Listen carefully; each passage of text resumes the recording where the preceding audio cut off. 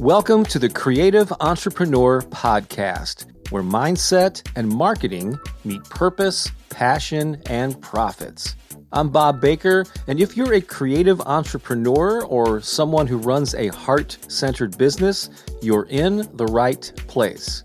To get a free collection of sample chapters from my books and audiobooks, just pay a quick visit to promoteyourcreativity.com.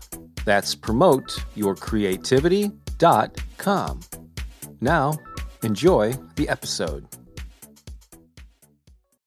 Hey, it's Bob Baker saying welcome to part 18 of 30 Ways to Become an Empowered Artist. In this segment, I'm going to talk about how to effectively communicate who you are and what you do. It's a real important thing, and a lot of people just kind of flounder in this area. Before I get to that, I just want to mention that if you are enjoying this video series, these 30 daily videos and audio podcasts that I'm putting out absolutely free, there are a couple of ways that you can say, thank you, Bob. One is to share them with your creative friends who could really use messages like these. Email it to them, share it on Twitter and Facebook and LinkedIn and Google Plus and wherever you're hanging out online. And another important and meaningful way that you can say thanks is to contribute to and support the Artist Empowerment Movement and fan funding campaign. There should be a link somewhere below the video or on the page here where you can click and find out more about that. And not only will you feel good about donating to the cause, but you can get involved. You can get access to a private Facebook group with empowered artists, get copies of the upcoming book, and all kinds of goodies. Just click the link and check it out. So in an earlier segment, I talked about the importance of being able to communicate with people and talking to people either through the written word or face-to-face or on the phone or whatever, and how important that is for your career. Specifically in this video, I'm going to talk about how to communicate who you are and what you do in a way that will interest people, that will get their attention, to get them to ask follow-up questions. So I see this mistake all the time, like you meet somebody at a party and they say, well, what do you do? And you might say, I play the guitar and I play a little rock and roll and some blues and a little bit here and there. And usually the response to that is, well, okay, cool. Where are the chips? Or they might say, hey, I hear you're an author. What are your books about? Well, I write some nonfiction stuff, some how-to, kind of in the tech field. Before long, they're asking for coffee so they can stay awake.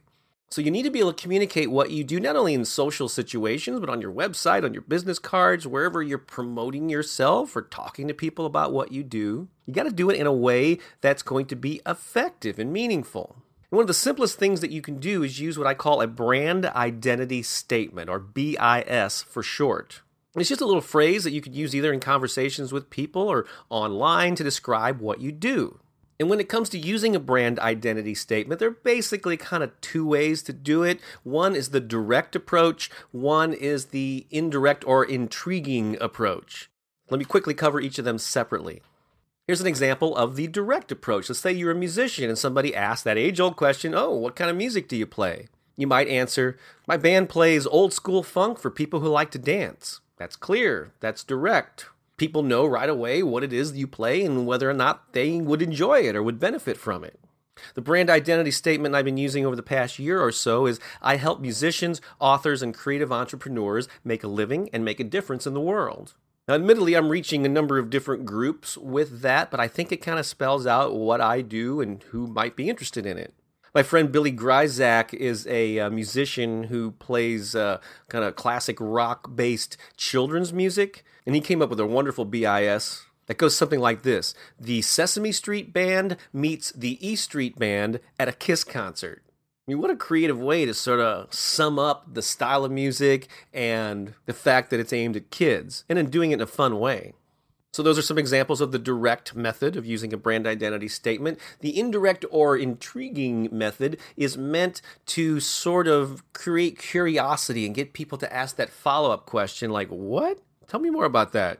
So imagine that you're at a party and you meet a musician and you say, so what kind of music do you play? And they answer with, imagine Frank Sinatra meets Frank Zappa at a rodeo. Wouldn't you kind of go, what now? I got to hear that. Do you have a copy on your phone or something where I can hear that? My girlfriend Pookie, her personality is very playful and passionate, and she was trying to come up with a statement to describe the type of benefit that she offers people, and she came up with, I help people find their happy button. Now, who wouldn't want to know more about that?